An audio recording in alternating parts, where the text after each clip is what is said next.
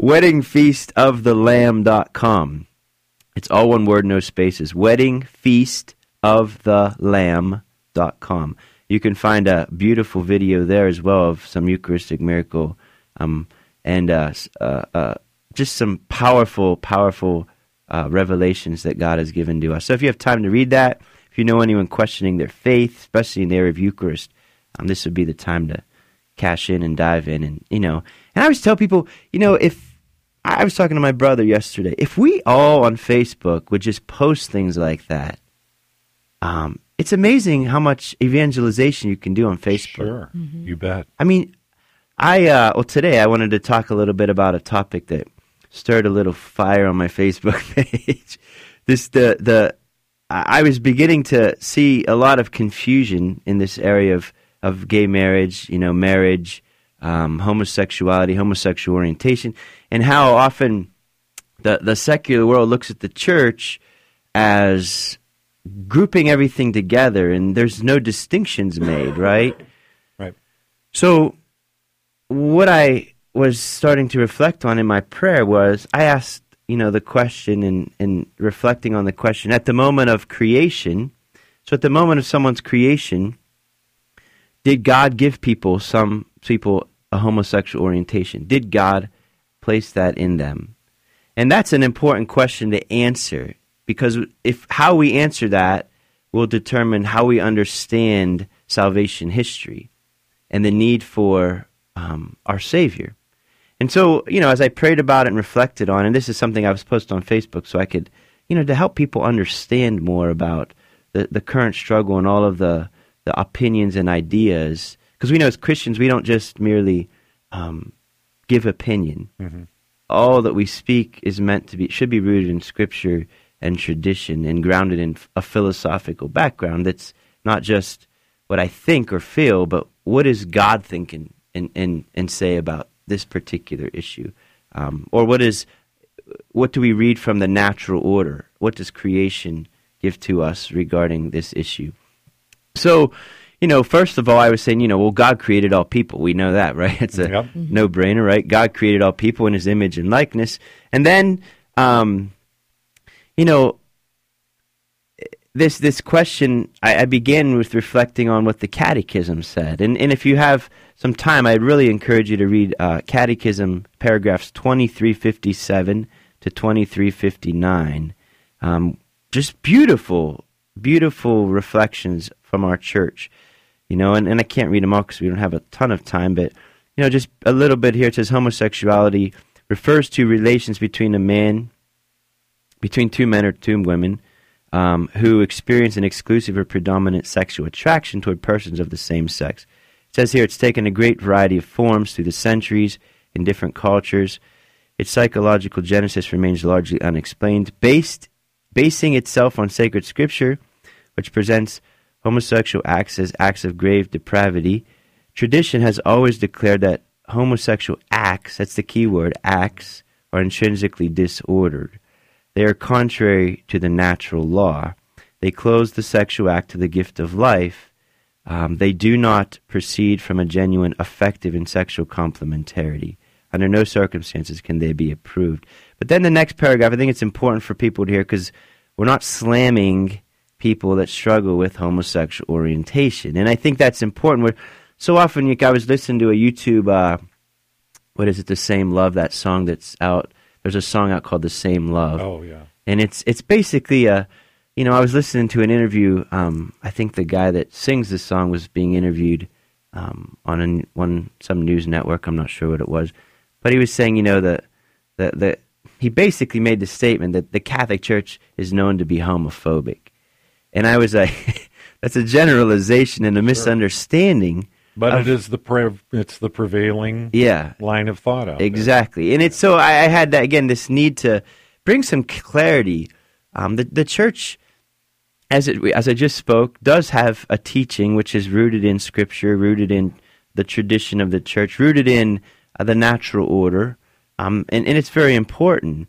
But this next paragraph is important, especially for those who think that we are out to get or out to condemn or make people that struggle with homosexual orientation, like we say they're bad or evil people. That is not the teaching of the church, nor Christ, nor, if anybody's doing that's Christian or Catholic, then they are not embracing the church's teaching.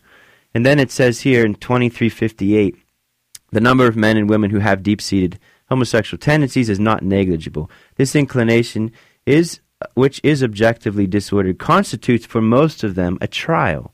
They must be accepted with respect, compassion, and sensitivity. Very important. Every sign of unjust discrimination in their regard should be avoided. Is that not clear enough for people out there? Yes, that's very good. Every sign of unjust discrimination in their regard should be avoided. These persons are called to fulfill God's will in their lives, and if they are Christian, to unite to the sacrifice of the Lord's cross, the difficulties they may encounter from this condition. Homosexual persons are called to chastity, just like you and I and everyone, right? I think when you start to make people a special class, you actually degrade them rather than say, well, you're just like us all. We all have problems, we all have struggles, we all have difficulties, right? Yeah. So we all embrace people. And again, this correlation between the civil rights movement, racism, and homosexual or gay marriage is an important distinction to make as well. Race is not a behavior. Homosexuality, which is the acting out of a homosexual orientation, or gay marriage, is a behavioral choice. So we got to make a distinction between the person, a man and a woman. God made us. He didn't make us anything else. He made us male and female. Now, we can act in accordance with our design in nature, or we act in disaccord with our design in nature. And everyone is, whether you're born with a propensity toward an addiction, some people are born with a more fiery temperament, right? Some people are born with, some people can take a drink or two or three of a beer and it have no effect on them, as much as someone that can take a drink and they immediately are then going down the road to alcoholism. Can we explain all this?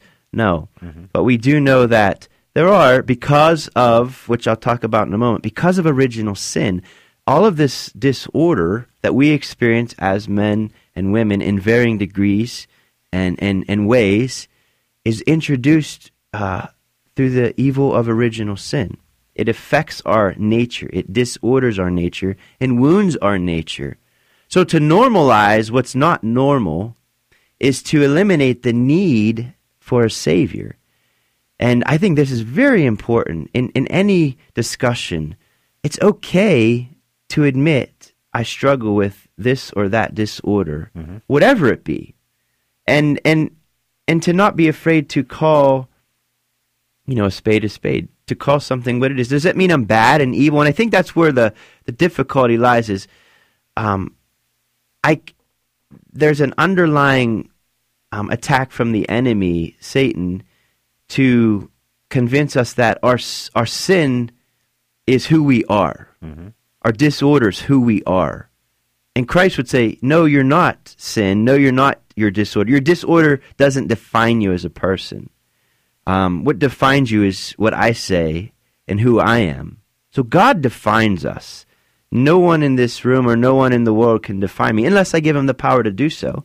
But even then, objectively speaking, they have no power to define me. But I might embrace the lies that people communicate, or people say the church teaches this and the church doesn't teach this, and then we start to believe things that are just mere opinion or thought. But we have to kind of ground this in what it is. So, Father, if I can ask, so the church invites and says to anyone that you are invited, anyone is available to continue their relationship with Jesus Christ, to make it better. We want you in as part of our church, no matter what your orientation is. If you have same-sex orientation, if you are a heterosexual individual, you're invited to continue your relationship with Jesus Christ no matter what. That's right. That's a simple way of saying it. Chastity is an important part of that, okay? I think where people sometimes have a problem is when the words like stricken or illness come up. I think that's where the lines get blurred. If you're saying anyone's invited, and you're saying we don't discriminate and we love you all, but then when you start using those very harsh words, it seems like. Sure, and then that's why I would say again, I think that's again another cultural conditioning that we've entered into is when we as a culture have, somewhat have swaying away from, it's like we all need to enter into a big AA meeting. Mm-hmm. Humanity needs to say, "Hi, my name's Michael Voigthofer. I'm a sinner," and the word sin in itself is, a disease. It's a spiritual disease that we all suffer from. But for some reason, culturally, over the whatever number of years, we've swaying away from a level of acceptance of ourselves as broken, sick, spiritually, physically, disordered, struggling with these as people, as male and female, and again, this is an important thing because I think this fear of entering into our true, honest condition, our wounded condition, has a lot to do again with the image of God that we hold. If I believe God loves me as I am, and a lot of this has to do with, again, if I experience you treating me in a certain way because I have this or that disorder or disability. People, especially, people will tell you that struggle with certain disabilities, even physical disabilities, they're in a wheelchair. A lot of times people don't spend time with them. Like I know people where they're in a wheelchair and they don't have the friendships that they'd like to have, or they're not in the world and able to relate to people. And people don't always take the time, like nursing homes, okay? Another example. People don't visit people in nursing homes. Even family members don't visit their own family in a nursing home. So, again, what these people are experiencing is a cross. Like, okay, I'm sick, I'm not as mobile as I used to be, so I'm in a nursing home. Well, does that then define who I am? No, but there's a temptation to begin to say people don't like me or want to be with me anymore. Right. Well, some people, yes, but that doesn't make you a person that people can't love or can't be with. But again, it's the choices of people around them to reveal to them who God is. So to be able to marry a disorder, sickness, illness, whatever form it takes, with that's the struggle I have and I'm perfectly loved in that, is what salvation is. It's being able to experience the gaze and love of Christ, and also in that gaze to embrace my own disorder and brokenness and not feel condemned. The condemnation a lot of times comes out of our own misunderstanding of love. And I think that's a very deep-seated subconscious thing that all of us have to work through. Because even myself, when we come back, I'll talk a little bit about that struggle of, even at the beginning of Mass, acknowledging our sins. Right. Sometimes I can't even find a sin. Well, that's because I'm living in this fearful, when I say, I'm not afraid, but yes, there is fear that's blocking me from seeing myself as a broken, wounded sinner. And I think that's an important thing to, and whatever our struggle be, it's not just homosexuality, but I'm focusing on this struggle that our current culture has in making distinctions, and how we struggle with embracing our brokenness. Basically, that's kind of what the bottom line is, and we'll talk a little bit more about that when we come back. All right, 7:32. Father Michael Voigthofer here. We'll be back in a minute. It is Daybreak. I'm Bruce McGregor along with Jen Brown. And we're joined in studio today by Father Michael Voigthofer, Associate Pastor at St. Robert Bellarmine Parish in Omaha. Welcome back, Father. Thank you. So we're diving in. Yes, we are. So we're talking, like Jen was mentioning, the struggle with people, we love you, we embrace you, but then we use these harsh words such as disorder or sickness or illness. But then I was mentioning how, people that struggle with a homosexual orientation is as the church says, yes, it's a disorder, and it's not that when we hear that for some reason we feel like we're condemned. People freak. Yeah, but it's the truth of all of our condition. It's not just them, but I think again it's this sounding like, well, we're grouping them in this category, and there's this rebellion. The rebellion against discrimination is not a bad rebellion. But again, what do we discriminate against? We're not discriminating against people. We as Christians are discriminating against behaviors that contradict the natural order and natural law. And now, some people will say, well, that was how I was born, or that's how God made me. And that's kind of what I wanted to address a little bit about. God is a God of order and harmony, okay? So God introduced no disorder, no confusion, chaos. God did not introduce disease, addiction, depression, anxiety, fear, hate, unforgiveness, bitterness. He didn't introduce cancer and all these things into the world.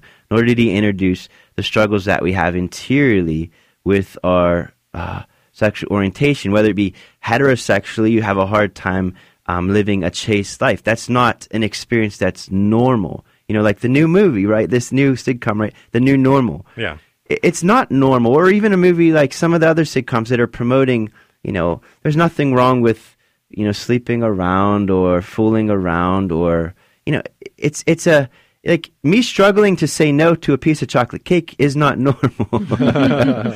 Like people, again, we take this in and then we normalize what's not normal. But the danger in that, and that's why I said the danger here is to be able to stand before the Lord exposed in my sinfulness and brokenness and say, I need saved. Like there's something powerful about coming in the presence of the gaze of Jesus Christ, if you will, naked and exposed before him in my heart and my soul, and seeing all of the struggle and disorder in my life, which at every Mass, right at the beginning, is what that's meant to be, is, if we're going to continue the Mass, let's first take a moment to be consciously aware of our disorder and our sin, and not to be ashamed or afraid and condemning of it, but to basically say, thank God there's a God who loves me as I am, okay? So this struggle we have today culturally with this particular moral struggle of homosexuality, which is the acting out of a homosexual orientation,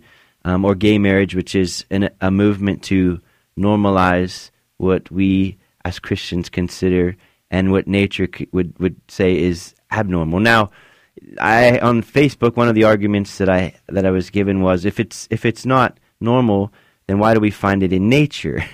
We find it in nature because, again, the Judeo-Christian understanding of nature has been wounded by original sin. See, without an understanding of original sin, it makes sense for you and I and anyone to make normal what's not normal, right?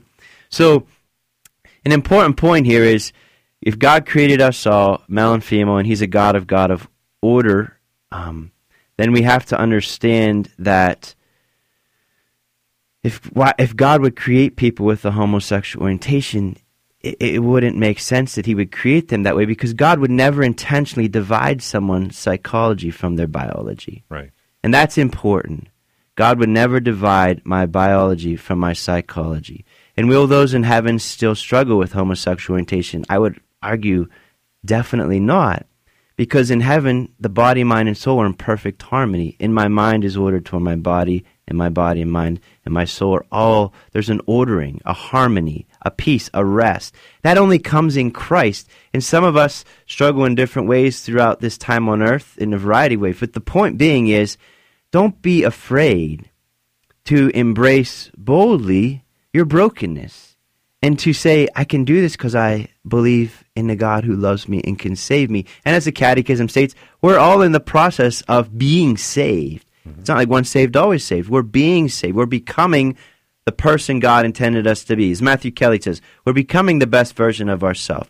And that's not easy. That involves the cross. And the cross is a direct result of original sin, basically. I struggle with controlling my desires. A young man who's dating a young girl, they have to struggle with this chastity and purity. A man or a woman who struggles with homosexual orientation, again, has to order their desires, as you said, in chastity. This disorder is is everywhere. Everyone Yes. is dealing with it, and so it's a small piece of the pie that you're saying is this putting these people in a these individuals in a category. I mean, and people like to jump on this small piece that you're talking about, but overall, in general, disorder is everywhere, and it's something that we all need to look at, to look within ourselves. And not to be afraid, like to not neutralize our need for Christ. And I think that's the fear I have and I see in all of this struggle is we, in order to be, we use the words to be nice or to be, no one speaks up because we have to go a step behind this and say, why aren't we speaking up? Because we feel like it's condemning to embrace our disorder but again, that's why Benedict, I think, prophetically made this a year of faith. If your faith isn't really grounded, if you're not really grounded and rooted in Christ, yes, you're going to normalize disorder because that means you're messed up like I'm messed up and we're all messed up. Nobody wants to be messed up because that means I must be a bad person. So we want to make it the normal. We want to make that disorder the normal. Yeah. But that's where we need to look back, look within ourselves and pray. Yeah. And ask for forgiveness for this disorder. And continue to work on our faith. But it's important to realize, that the homosexual orientation in and of itself is not a sin. That's very important. Yeah. Very important. It's the acting out, just as it would be for anybody acting out on anything, that would be sinful against the nature. What is sin? It's any action in thought, any thought, word, or deed that contradicts my human nature. In the sense of, I'm thinking, I'm gossiping. That's not how God made me. He didn't make me to gossip. But I struggle with the disorder of not gossiping or gossiping. All of this, bitterness is not a part of God's plan. Unforgiveness, betrayal, the struggle with cheating or not, or lying. We all struggle. Okay, if I lie, then I get more attention or this. You see, that's all a part of the struggle interiorly that we have, which is the effects of original sin, which were washed away and are washed away by baptism. But the effects remain because God, in a way, what he does is he gives us the grace to live the passion of Jesus, which is choosing the will of God regardless of how disordered my desires are toward chocolate cake, toward someone of the same sex, someone of the opposite sex. The point is I'm not just free. I can't just give myself permission to make up rules that make normal what's not normal. Yeah. That would be like a football team saying, we don't agree with the rules on the field, we're going to make up some rules. We want 3 points for the field goal because today. The game will be easier if we make the field shorter or the sidelines wider. Mm-hmm. And any referee, or imagine if I went into the Husker or Nebraska football and I said to the people, I'm going to change the rules. Yeah. And our team's going to then we're going to impose those rules on everyone else because that's how we think the game should be. Yeah. We're going to play this game with a soccer ball instead of a football. Yeah, you just can't do it. And again, this isn't to condemn or to make people feel like bad about themselves, but there is healthy guilt where I have to be able to say, okay, this is a choice that I can't make if I'm going to, as you said, follow Christ. Is it easy? No. That's why Jesus says, take up your cross and follow me. He doesn't say, just follow me. He says, take up your cross and follow me. So we all have struggles. We all have disorders. We all have inclinations that are not ordered in truth. So just something to think about. And I just encourage you, we with love and compassion address the issue, yes, but to not talk about and share and reflect on this isn't going to help anybody. Right. And we have to bring up in very loving, compassionate way how to talk about this and to help people to understand why we come from where we come from. But one of my struggles on Facebook was, I was arguing or discussing this with some people that are not believers or atheists, and they couldn't understand how, if it's found in nature, why is it not natural? And that's where the whole original sin comes in. Because if there's not original sin, then God is not a good God. Because he made me with a struggle for alcohol or drugs, or he made me with cancer. God gave me cancer. That's not true. God didn't give me cancer. God didn't give me the flu. God didn't create disease and disorder and just, the violence that we experience in different levels, even in the economy, in the, socially, in the cosmos, in the world, in the weather. The disorder and chaos of creation is introduced by sin. Mm-hmm. So again, these are just some thoughts to ponder. Don't be afraid to, you have to be able to see yourself as beloved, because your disorders don't define you and give you your value and worth. God does. Yeah. So, Amen. We pray for each other that we can not be afraid of the gaze of Christ. And so may the Lord bless you and strengthen you all and protect you. And may you experience the passionate gaze of Jesus and allow yourself to allow Christ to come closer. May Almighty God bless you, the Father, the Son, and the Holy Spirit. Amen. Amen. Thank you, Father. You're we welcome. Appreciate it. We'll You're be welcome. right back.